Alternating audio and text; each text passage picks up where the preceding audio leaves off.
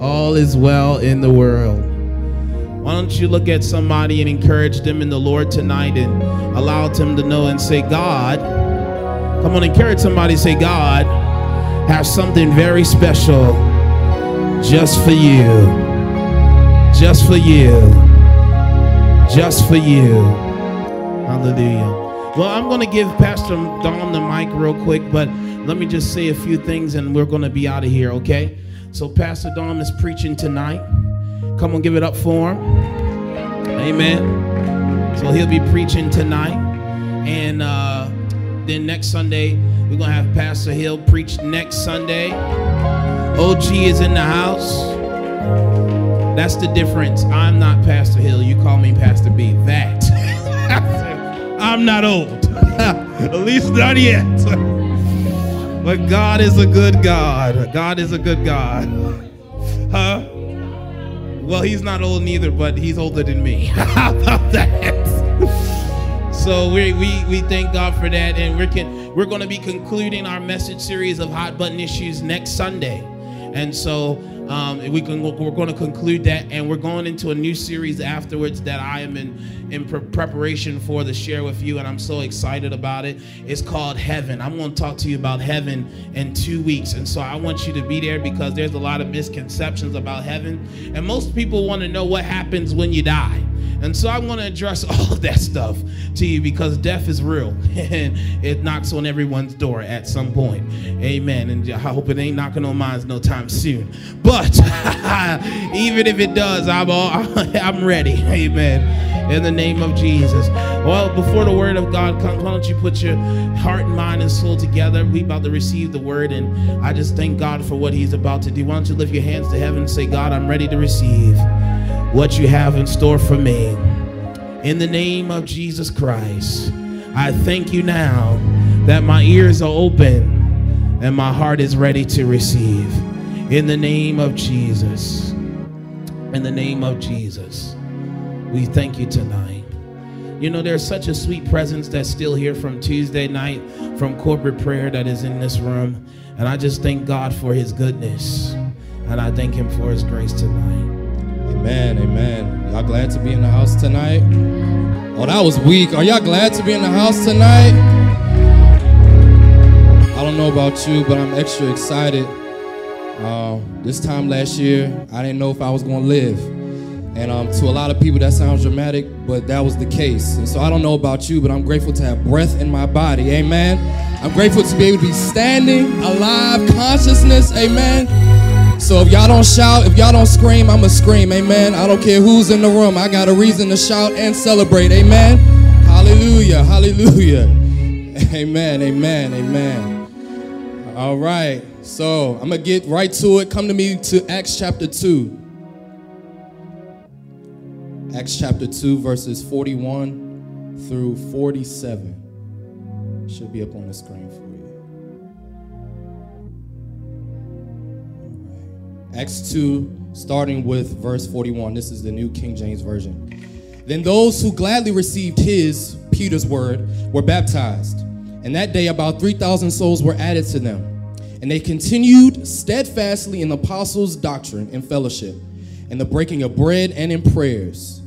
Then fear came upon every soul, and many wonders and signs were done through the apostles. Now all who believed were together and had all things in common, and sold their possessions and goods and divided them among all as anyone had need. 46. So continuing daily with one accord in the temple, and breaking bread from house to house, they ate their food with gladness and simplicity of heart, praising God and having favor with all the people. And the Lord added to the church daily those who were being saved. Let the redeemed of the Lord say amen. Father, help me to preach tonight. In Jesus' name I pray. Amen. So we have been in a message series entitled Hot Button Issues. Who's been enjoying the message series? Yes. This has been a great message series. Very controversial, amen, but I like a little controversy, amen. So this has been a great message series. Hot button issue, let's just go over quickly, just recap. Hot button issue is an emotional, usually controversial issue or concern that triggers an immediate or intense reaction.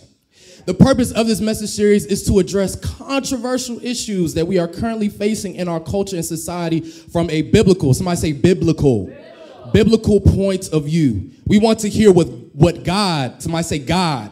We want to hear what God has to say concerning these issues in order that we may be informed so that we can lead and navigate this conversation in grace and love. Amen.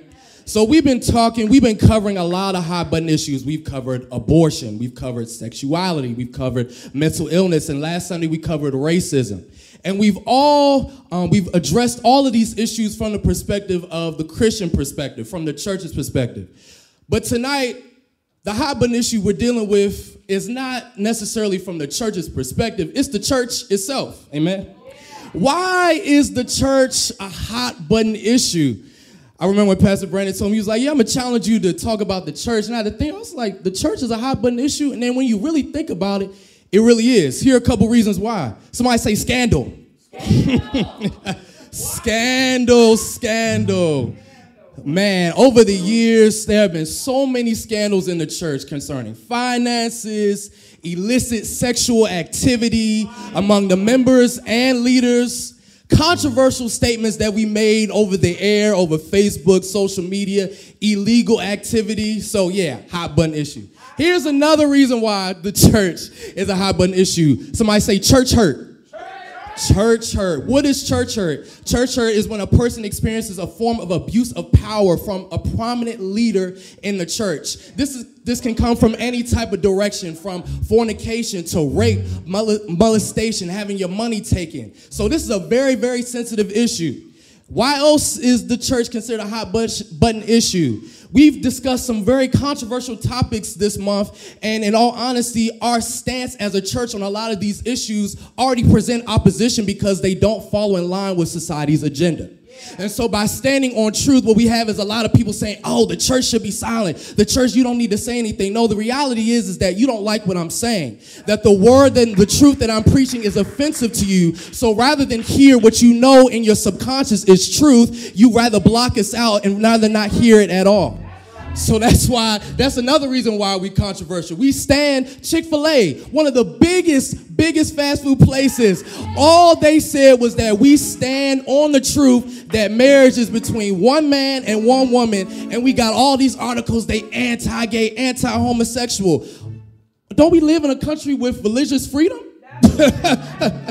The Bible says this is a man who is a Christian running a Christian organization. He says we standing on truth. We didn't say we don't treat anybody bad. We didn't say we mistreat anybody. We stand on the truth. When you asking us about marriage, we stand on the truth of the word that marriage is between man and woman.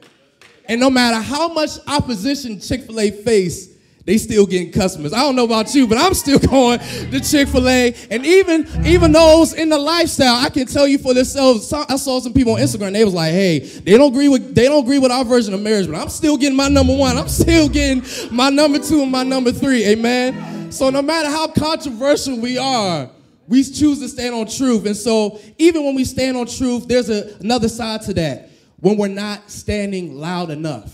When we're not being loud enough on the issues, or when we're not having a voice, when we're not being firm on our voices, these are some of the reasons why we so hot button. Why this such a hot button issue? Why is this important for us? In the midst of all this controversy and negativity, we have to keep a clear focus as believers. It's very easy to get caught up in all this controversy and who's saying what, and this pastor said this, and he was cursing, that we lose the value, we lose the beauty of what the church really is. We lose the beauty and understanding of the purpose of why we gather here Sunday after Sunday, Tuesday after Tuesday. All of that can get mixed up in all that's going on. That's why you got to subscribe to this right here. I know it's not the actual book, but you got to subscribe to the Bible. You got to subscribe to what the word says about these gatherings, because what we made church to be is carnivals and playtime and entertainment. But this gives us truth on what it is. This gives us truth on why we gather. This right here gives us truth on why we doing here. What we doing here every Sunday at 5. Read this. I'm about to show you why we gather here, why we wake up in the morning, why we plan time to plan out these services and these gatherings. I'm about to show you why. And by showing you why, I hope you can stand firm against people who constantly talk about the church and the church is this and the church is that. Listen, I don't care what you have to say. This is what the word says about church, and I'm standing on it. Don't really care what you have to say. I'm standing on what it is. We come here for a purpose. And we can be confident in that purpose. We will not allow society to limit our voice. We have a voice. Amen? So let's talk about church. This church in the English is the English translation of the Greek word ekklesia. Somebody say ekklesia. Trying to be fancy. It means a calling out. A popular meeting, especially a religious congregation, a Jewish synagogue or a Christian community. In general, ecclesia means assembly. It means a congregation. As we look at the word, the use of ecclesia in the Bible, it has many different uses, not just relating to church. Because it's used in terms of assembly and congregation, there were a lot of times where ecclesia was used in the Bible to describe gatherings that had nothing to do with the Christian community. But the major times that you're going to see ecclesia, especially in the New Testament, was used to describe the church. Now, when we talk about the church, we have to describe it in two different regards. We have the universal church, and then we have the local church. The universal church is all of us as believers, those who have confessed Jesus Christ as the Son of God, those who have believed on him for eternal life. We are the church. Say, we are the church. Those of us who are believers. And then we have the local church. The local church is here. This is TCF. That's House of Revival out in D.C. Shout out to our peoples. Those are the local churches. Specific gatherings of body believers that are placed in different areas that all together represent the full manifestation of the universal church. Amen. And so even in the Old Testament, what's important is that even in Acts 7, Stephen uses ecclesia to describe the people of the Old Testament. Why is that important? Because the word church does not appears first in the New Testament, but the essence of our gatherings appears in the Old Testament. When Moses and his people used to gather together around the temple, when they would gather in Mount Sinai and the glory of the Lord would come and hover around them as a glory cloud, the assembly was the ecclesia. So even though church, the word and the terminology wasn't already established, the essence of what it really was here from the beginning. It was here from the beginning. And so that's what we have in the Old Testament. And so what it did throughout the Old Testament, it started off as a gathering. As we go through generation and generation, we start implementing systems and operations. And this is how we get the local church. But the essence of it has been here since the Old Testament. That's why it's relevant. That's why it's relevant then, now, and will always be relevant in the future. Amen. So why is this important, especially in considering the Old Testament? You have to understand that back in times in the Israelites, they were not allowed to go into the temple. They were not allowed to go into the most holy place. The only person that was allowed to go was the high priest. And he went in there and made atonement for sins. And so what did we have to do back in those days? We were on the outside. We couldn't go in. There were divisions that we were blocked off on. But because of Jesus and the sacrifice of what he's done in tearing the veil, we can all gather together with no limit straight. I don't see any restrictions in here. I don't see one section for the holy place, the most holy place. This is the holy place. Thank you, Jesus. Now, I know I'm not good enough, but we don't have a high priest. We don't have a human high priest to go before us anymore. Jesus already went through and took care of that. And so now we have the freedom to worship freely as a body. We have the privilege to worship as a body. I'm getting ahead of myself. And so what we have the local church. Now, a lot of people think, this is stuff that I read, oh yeah, the Bible doesn't support local churches. It's ridiculous. If you look at Galatians, you look at Thessalonians, if you look at Revelation, Jesus himself instructs John the apostle to write letters to 7 local churches. One was called Philadelphia, the other one was Laodicea, the other 5 I can't pronounce, so I'm not even going to do that. But the point is that Jesus himself spoke to John and said, I want you to write letters to these 7 local churches. He then begins to speak on their good deeds, what they did good, and what they failed to do. But overall, the local church, the Bible supports the gathering of the local church. So if the Bible supports it, we should support it. If the Bible is founded upon here, it should be a priority to us. It's not something that we just came up with. No, this got history to it. What we're doing over time is adding and implementing based upon the times. But the local church has always been here. What has happened is evolved over time.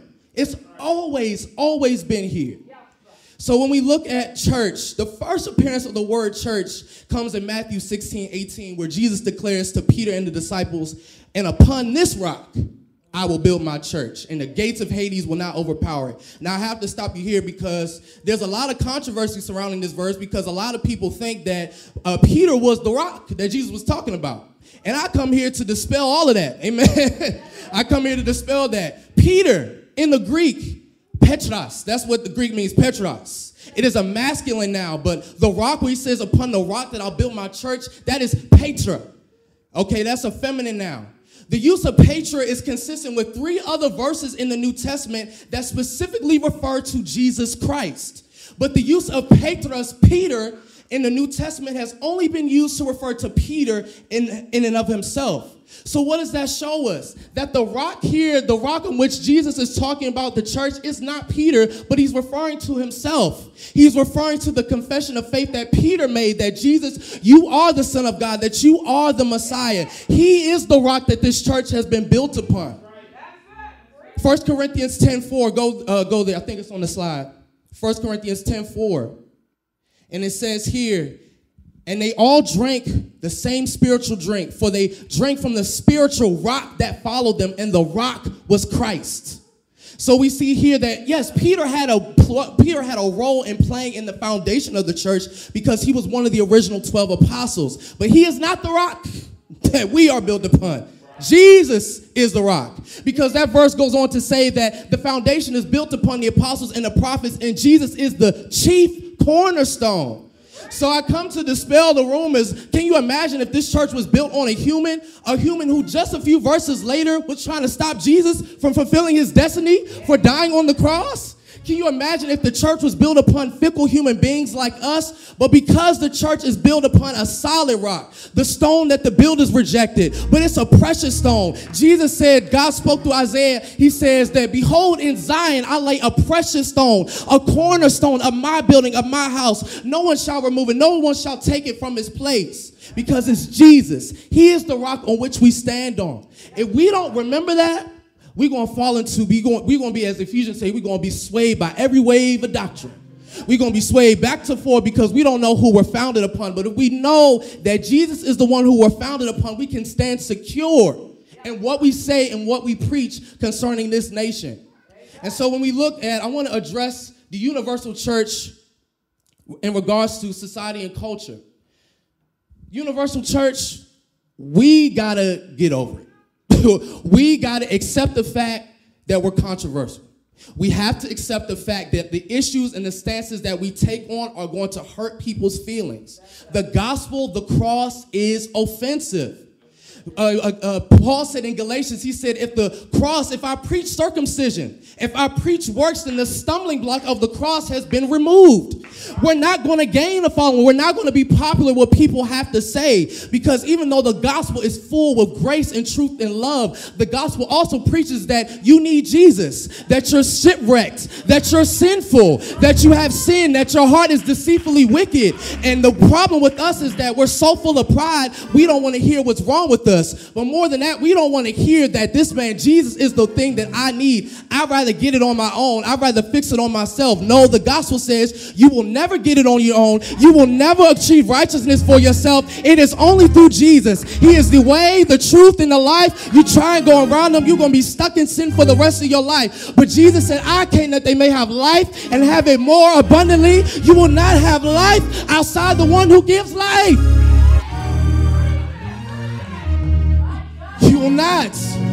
You will not have freedom. You will not have deliverance. You will not have restoration without the one who gives life. But hearing that is offensive. But that should not stop us from preaching on what marriage is. That should not stop us on preaching that murdering innocent babies is a sin. That should not stop us. That should not stop us from preaching hope for those who suffer with mental illness, that there is hope in Jesus. Yes, go see a counselor. Yes, go see a therapist. But my grandmother used to say he's a mind regulator. Isaiah says that he will keep in perfect peace those minds who are stayed on him. This is the gospel. People not going to like it. that does not change the fact that we stand on it. We defend it. Paul says in the epistles, defend, contend for the gospel. Contend for this faith. You want to know why we got to contend for it? Because there's enemies surrounding us that don't want to hear it. 2 Corinthians says is that if this gospel is veiled, it's veiled because the enemy has blinded the eyes of those who it's veiled to, that they're perishing. That the God of this world is the one who's blinding their eyes to this gospel. So if we're afraid to speak up, if we're afraid to stand up, then they won't see it. But just like Elisha, we have to pray that God, will you open up their eyes? Like Ananias when he went and laid hands on Saul. Lord, will you let the scales fall off their eyes so that they see the light of the gospel, so that they can be transformed and made into new creatures?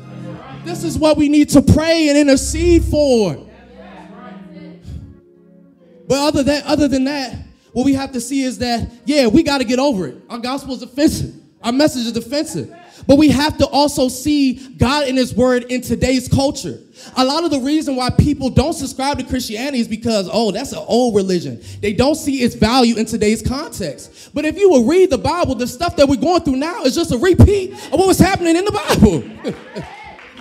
If you look at 1 Corinthians and Romans, all the discussion about sexuality and homosexuality, that's in Romans. That's in 1 Corinthians. When we're talking about self-harm, Mark chapter 5 talks about a man who had an unclean spirit. He was in the cave, his unclean spirit. He was loose and nobody could loose him or hold. And the Bible said he would cut himself with stones due to an unclean spirit. The stuff that we are dealing with today, it is not new. It's not new. You got to go here and look for it. Yes, it happened centuries ago. But all we're doing, what has happened over time, Jesus talks about how the sins of our father visits to the fourth and the third generation. So what we're dealing with is not new. And so we got to look at the word. We got to study. Paul says, study yourself to show thyself approved. We're not studying. We got to be like the Bereans. I don't care what your title is. I don't care if you're pastor, apostle, bishop. The Bereans, the apostle Paul himself came and presented the gospel, but they didn't say, oh, he's the apostle Paul, so I'm going to just take his word for it. No, the Bible says they examined the scriptures daily to see whether or not he was saying what's true. And Paul wasn't offended. He said, hey, I'm preaching truth. You decide for yourself.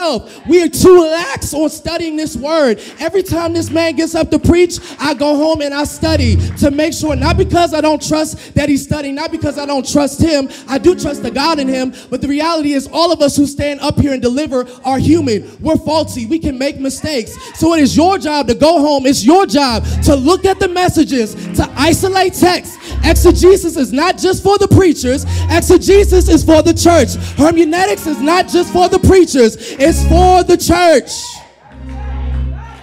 Apologetics is not just for the preachers and the seminary students. It's for the church. We have a responsibility. That's why we're waved with every wave of doctrine, because every time we hear something that fancies our ears, we take it in. But we can't even rightly divide truth. So we allow people to manipulate us and to do things in the name of Jesus that was not in the name of Jesus to begin with. We have to see culture.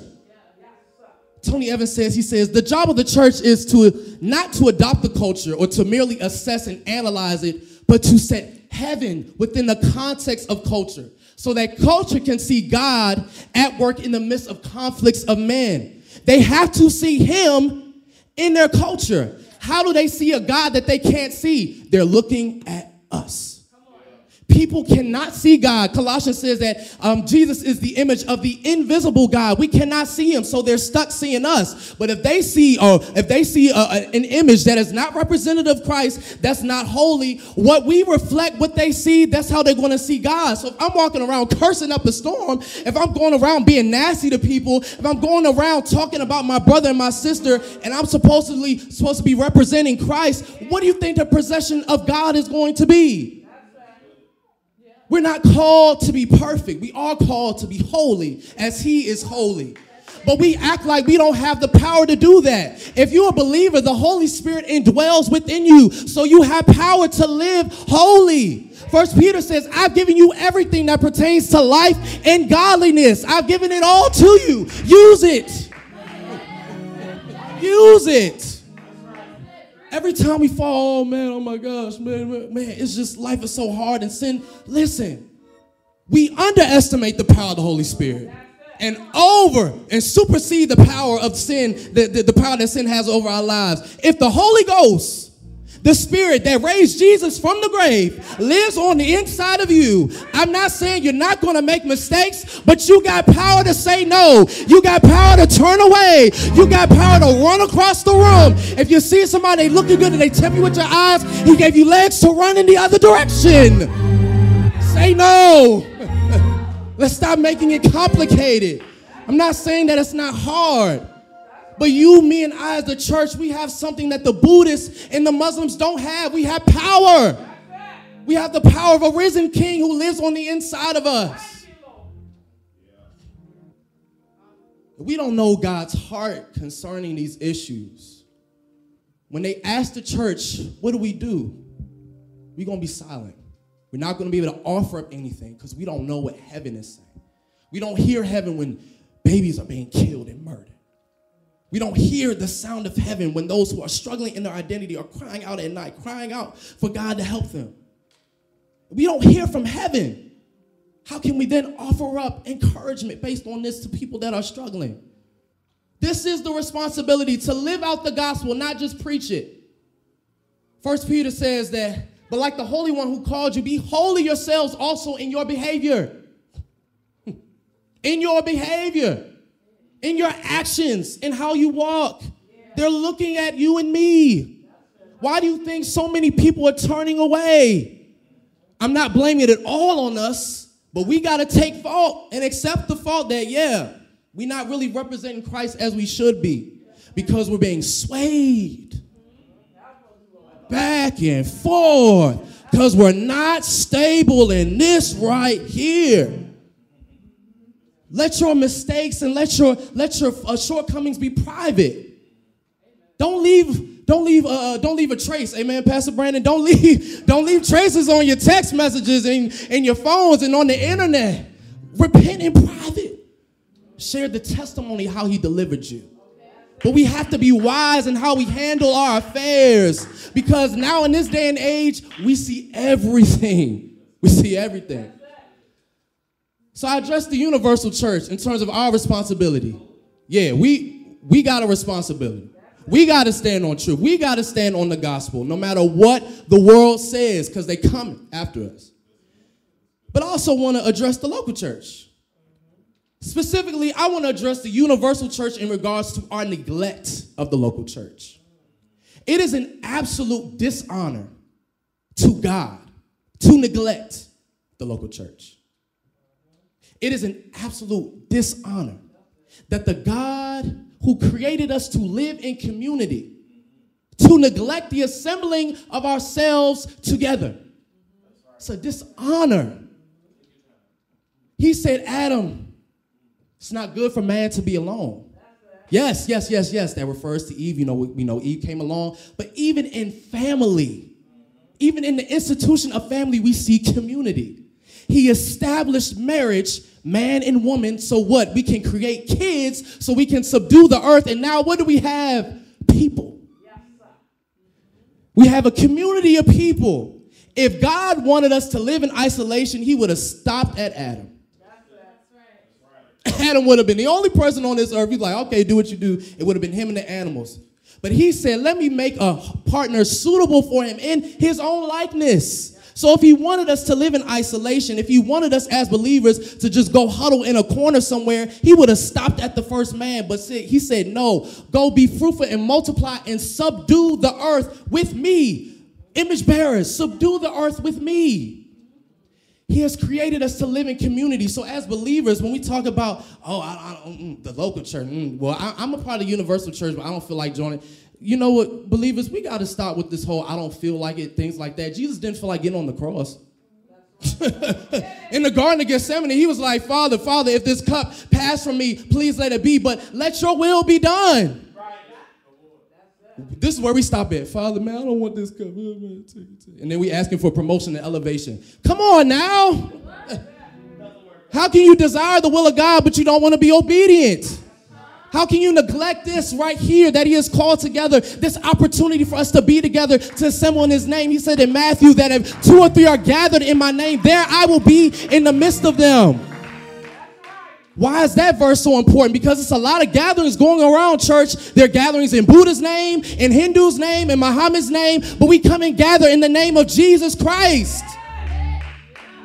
Ain't no power, ain't no deliverance going on in the Buddhist temple. Ain't no power and restoration going on in the Hindu and the Muslim temple. There's nothing happening because they deny the Son of God. But if we who acknowledge him come together, if we who acknowledge him but don't acknowledge the other ones he very created, that's a contradiction. That's right. How can I honor him and not honor the ones he created me to be in community with? That's a problem. That's a problem. In our verses, Acts 2:41-47 gives us 4 major components of the local church. We have biblical teaching and devotion to that teaching. We have fellowship. We have the breaking of bread, and we have prayer. Again, teaching, biblical teaching. Paul says, we don't preach ourselves, we preach Christ. We don't preach, I don't preach me. I don't preach me. Personally, I'm not that exciting. Jesus is. In fact, my life is so great because of Jesus. That's why I preach Jesus, amen. Outside of Jesus, ain't nothing spectacular about me, but because he lives in me, I got a reason to celebrate and be all that in a bag of chips, amen. We preach Christ. We preach Christ crucified. We preach Christ resurrected. We preach Christ ascended. And it says, the Bible says, they were devoted to the apostles' teaching.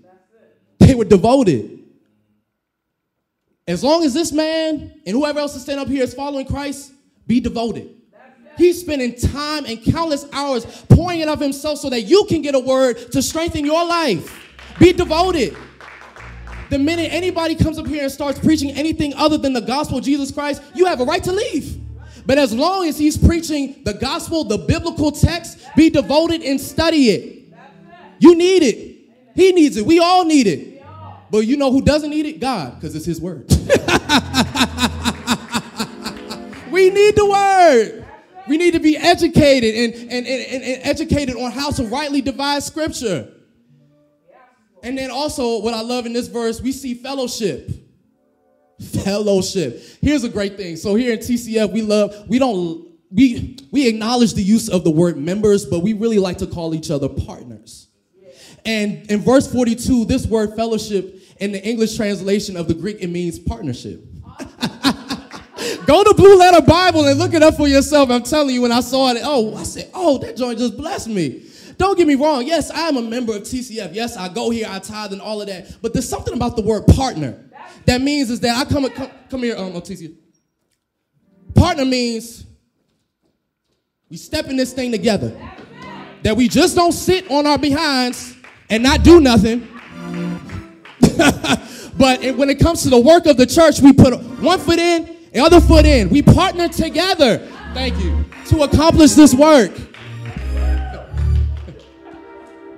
You see in this verse, words like together. They came together, one mind, one accord. They shared. The early Christian community were not off in their own worlds, y'all. They came together. 3,000 of them jokers. Can you imagine? I'm an introvert, so I'm just like, man, 3,000 people. I probably would have found myself in a corner like, oh my God, all of these people. But it was something about hearing Peter's message about the transformative power of Jesus Christ. They were drawn not only by Jesus, but they were drawn to the Jesus in each other. They were drawn to other believers, and that's why they came together. They fellowshiped together. Psalm 133:1. Behold how good and how pleasant it is for brethren to dwell together in unity. Unity. He said how good and pleasant it is to dwell, not visit each other from time to time. We're supposed to live this life together, y'all. Universal church and local church. The reality is that, yes, Jesus is our burden bearer, as my grandmother used to say. But he gave us each other to bear each other's burdens, to share the load. Galatians says that bear each other's burdens and fulfill the law of Christ, which is to love your neighbor as yourself. We were not meant to do this thing alone. This local edifice gives us the opportunity to lean, to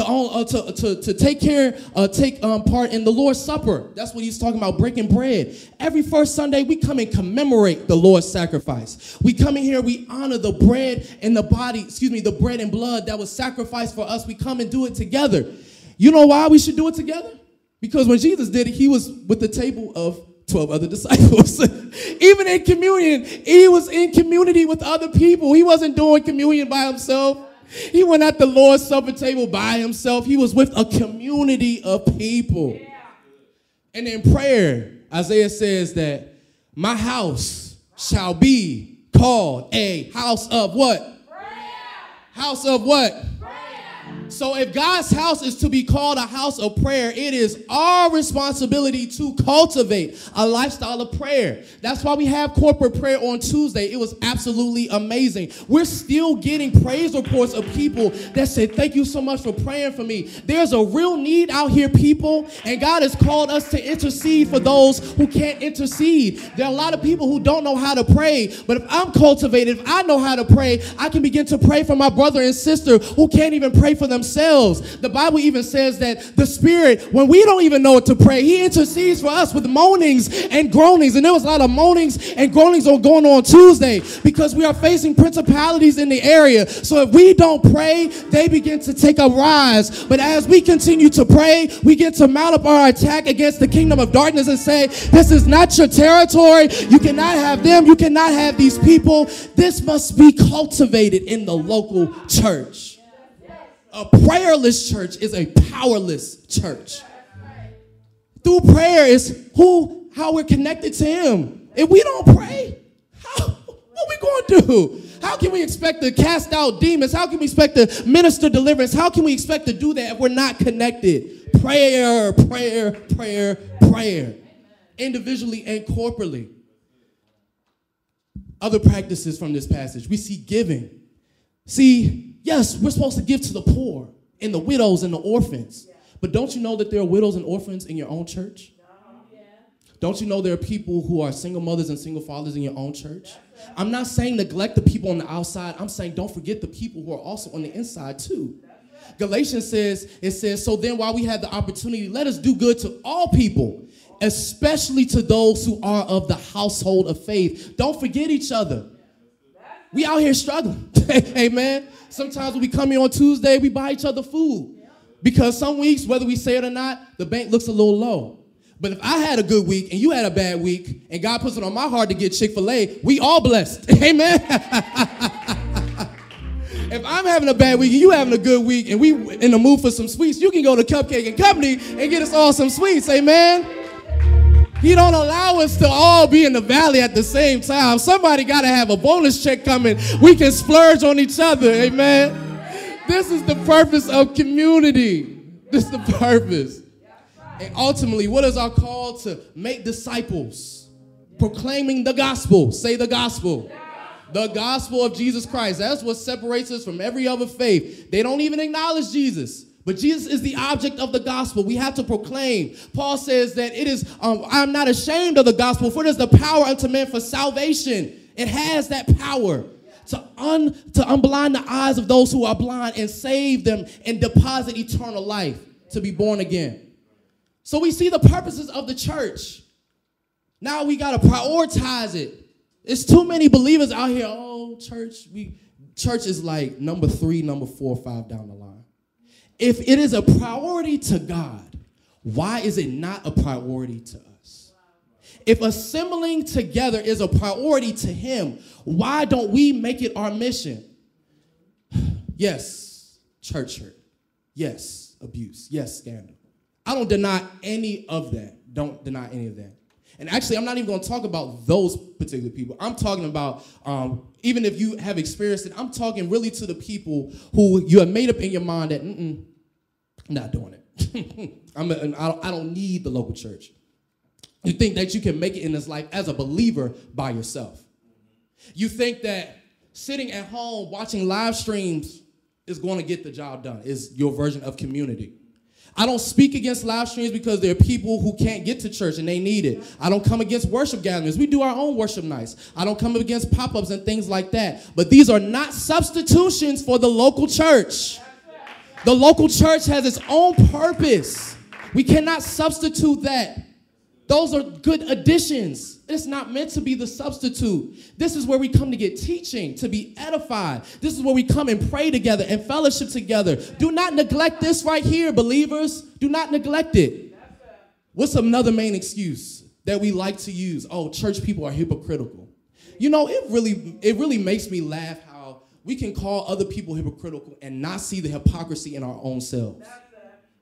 It's funny to me how we can say, oh, she get on my nerves, she do this Sunday and funny, all this other stuff. I'm not denying that's not true, but if you take a look and examine yourself and what you've been like Monday, Tuesday, Wednesday, Thursday, and Friday, the reality is that we're all in need of the grace of God. We all need Jesus. I will never come into a person, listen, the crackhead, the weed head, I'm in just much need as Jesus as they are. Not because we're on the same level field. Don't matter that our struggles are different. I need Jesus. They need Jesus. We all need Jesus. So we got to stop with this hypocrisy. These excuses are what we use because we don't really want to confront the issue. A lot of people don't like how certain local churches are organized. I get that. Do your research. Make some suggestions. And if it really gets to a point, I suggest that you pray about it and see if God should move you to another church. But to cast away the local church completely because you're not getting your own way, see, that's another thing. That's another thing we don't want to be honest about. A lot of the times, it's not really personal issues. That could be a thing. But a lot of times we have to really look at it as that, am I really being selfish? Do I want it my own way? And if I don't get it my own way, I'm just going to cast it aside completely. No. What is the real issue? What is the real issue that we're dealing with? Even though our eternity is secure, we still have to walk out this life in obedience. We have to do it together. We have to do it together, y'all. We're going to fall. It's one thing. Oh, thank you, Holy Spirit. Ecclesiastes says, even if one falls, I got somebody who can help pick me up. If I'm walking this life by myself, I'm just going to fall and whoa, there's nobody there to help me. But if I got 2 or 3 people who are walking alongside of me, even when it gets weary and tired, come here, Princeton, when it gets weary and tired and when I don't feel like walking anymore, when I want to give up, on the people who talked about me, who were talking about my name and they were cursing me out and things like that, when I want to just give up. And watch it. Help me up slowly. It's not going to happen overnight. But as long as they're there, I can take, and I might be crippled for a little bit, but they're going to help me rise up, and I'm going to get back up again. That's the power of community. The power of agreement. This is what this is for, y'all. This is what this is for. People asking, do I have to go to church to have a relationship with God? Do I have to go to church to be saved? The answer is no. You don't need to go to church to get saved. Why? Because salvation is justification by faith alone. You believe in the saving power and the finished work of Jesus Christ, and you are saved. He has deposited eternal life into you, so you are saved. However, true salvation goes on to produce works. Your works are evidence that you have been transformed by the power and love of Jesus Christ. James says, what is a man with faith and no works? I don't do the works to earn salvation. I do the works to show that he came and he saved me and deposited himself into me. In fact, Philippians even says that, for it is God who is at work in you to will and work for his good pleasure. So even when I don't want to be obedient, even when I don't want to do what God is telling me to do, I have his spirit to empower me to do which I don't want to do. It is a natural result of the Holy Spirit coming in and dwelling in me. It is a natural result. And so what we have to see is that, yes, church people can be annoying. Amen. Well, ain't it perfect, but we're all annoying in our own way.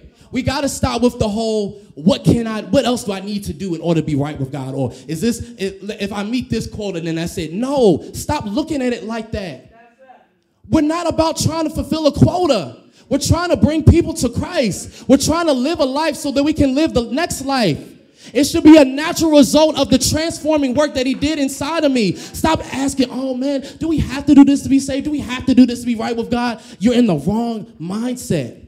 You're in the completely wrong mindset. We do what we do because we want to. I don't know about you. I do this because I want to. Because I think about the grace of our God. I think about those hours that Jesus was on the cross and how he endured. I think about how he's delivered me out of my mess. And so I just come here. I not only come to worship him, but I come and worship in the community of people that he's also delivered. Because it's by your testimony that I'm strengthened. It's by your testimony that my faith is built up. I will never neglect coming here. Yes, does it get tiring? Yes, does it get annoying at times? Yes, but I will never neglect this because I see the purpose. I see the relevancy. I see that this is important to him. And so beyond what I want, I honor him and I honor what he wants. Community, all of us together.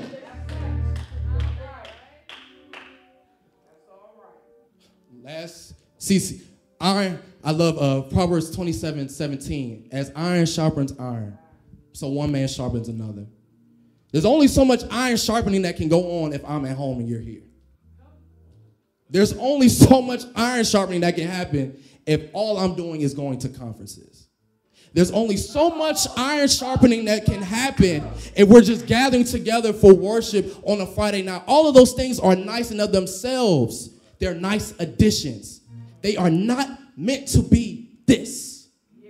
They are additions. They are components of what we do here. A lot of people, they create those things to replace. No, you're stepping into very dangerous territory. This is what he's created, and this is what he wants. Don't step on it. If you need to take some time to heal from church hurt, take your time. I'm not saying rush and go into any church. You think about the church. You go do your research. You go see if they're preaching truth. You go see about their operations and systems. You do your research. I'm not saying be dumb and stupid. I'm saying do what you need to do. Do your research, pray. But at some point, you can't just sit and pray. You need to take action. You need to go join and be a part of a local body that's near you, that's in your vicinity, where you can call up people. They can come together and pray. Hey, I can't make it to corporate prayer, but I know y'all going to be meeting there. So can y'all pray for me? Don't you know the scripture talks about power in agreement? The power and agreement that we have as a house because we have one singular focus. Don't you understand that even though we may have not seen immediate results on Tuesday, in the spirit things were happening, chains were breaking, all of those things were happening because we came into agreement, not just what God wanted, but what he wanted for us and these people. Lastly, I don't think we really understand the privilege that we have to come together. This past Easter Sunday in 2019, over 100 people walked into 3 churches in Sri Lanka and were immediately blown up by bombs that were placed there the day before. So while we were coming into this edifice to worship our risen King on Easter Sunday, our Sri Lankan brothers and sisters stepped in. Gone. Don't you know that in the Middle East, even on this side, there's extreme persecution of the Christian church? Yeah. I'm not saying that the church hasn't gone through its own things here, but we don't suffer nearly as much persecution as they do. They have to hide. They say the name Jesus and they can be killed on the spot.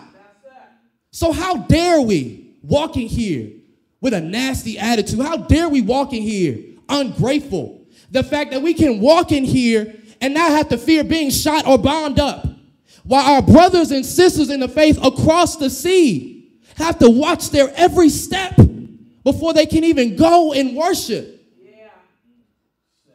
One woman in Syria, she lived in a Christian village in, I think it was Arabia, and she was raped and tortured for 9 hours. Why? Because she stood for this. There were other women in her village that left, but she stayed, and unfortunately, she paid. However, She's in glory. Oh, man, that was weak. I said she's in glory, y'all. She don't have to go through pain and torture anymore. That even the torture that she suffered on earth, now she's experiencing no pain at all. But my point is that even our brothers and sisters over there have such resilience that even in living in areas of extreme persecution, they still press their way into the presence of God because they honor the privilege of gathering in the name of Jesus Christ. We don't honor that. We have it really good, y'all. I know I know social media will make it seem like we don't have it. We have it much, much better here. It broke my heart to see that people were just walking into that church. They wanted to celebrate the risen King. They were singing. They wanted to sing the songs. They wanted to raise their hands. They wanted to worship. They wanted to give. They wanted to hear a word. And as soon as they stepped in there, they went up in smoke, honored the privilege of coming to gather in the name of Jesus.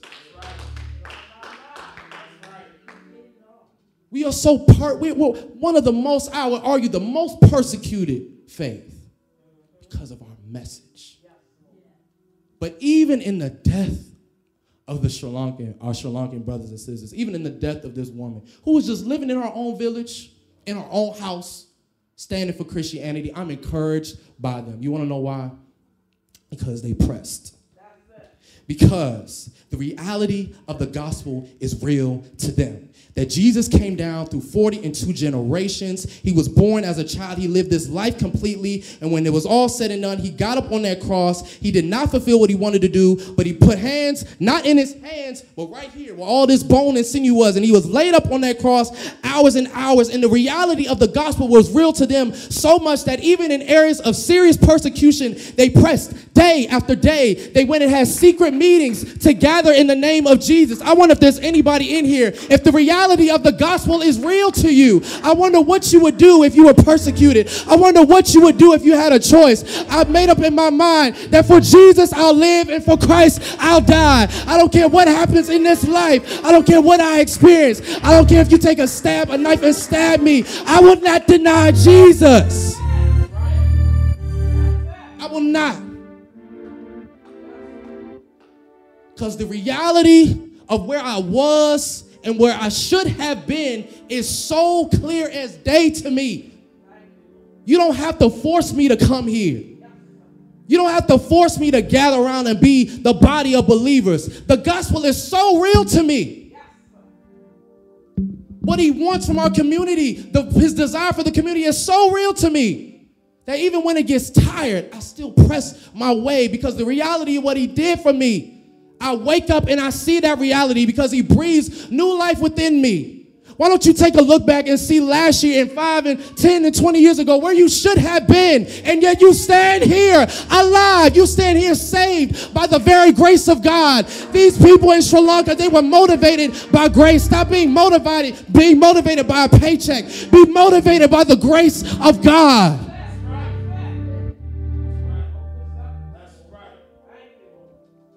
Church, we have a responsibility. We're not going to be liked. I have to get over it. We stand on this message, but we also take our due diligence to do what we need to do. Being devoted to this local edifice right here and wherever you are. We all together represent the universal church. And when it's all said and done, Thessalonians says that we'll be caught up together to meet him in the air, and we will all be together. It won't be a TCF in this church and that church and different local churches. We will all be together with Christ in the air. But while we're here, be committed. A lot of y'all complaining, y'all not serving.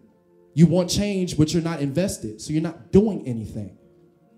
I can see if you were investing and serving, but if you're not doing nothing, you don't have no right to say nothing. You're part of the problem. Invest, serve, be diligent, be committed to this. It's not about a job. It's about honoring the one who wants us to live and dwell together in community so that we have each other to lean on in the rough times.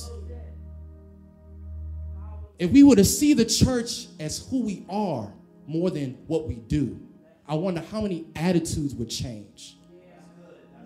I wonder how many dispositions would change if we saw ourselves as the church. This building is not the church. It houses the church because we are the church. Stand to your feet.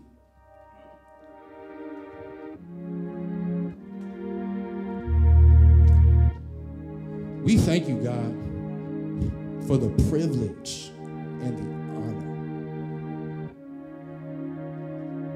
to gather together in your name, the name that is exalted above all names. You don't take it for granted. And for the times that we do, forgive us. Forgive us for the times we walked in here with attitudes and we wanted to curse people out and, just throw it all away. Forgive us.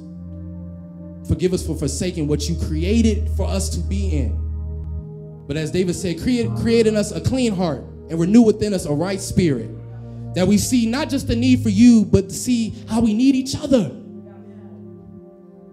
We thank you and we praise you. We honor you. We love you. We honor your sacrifice. We intercede for those across the seas and across the waters who are hiding, who are in fear for their lives. But we're grateful, oh God, that you left us the best life insurance policy, that even if they should take away, even if they should cast us out here in this earth, we shall reign with you for an eternity. We thank you, God, that even if someone were to come and shoot us up right now, we know that in an instant we would be with you.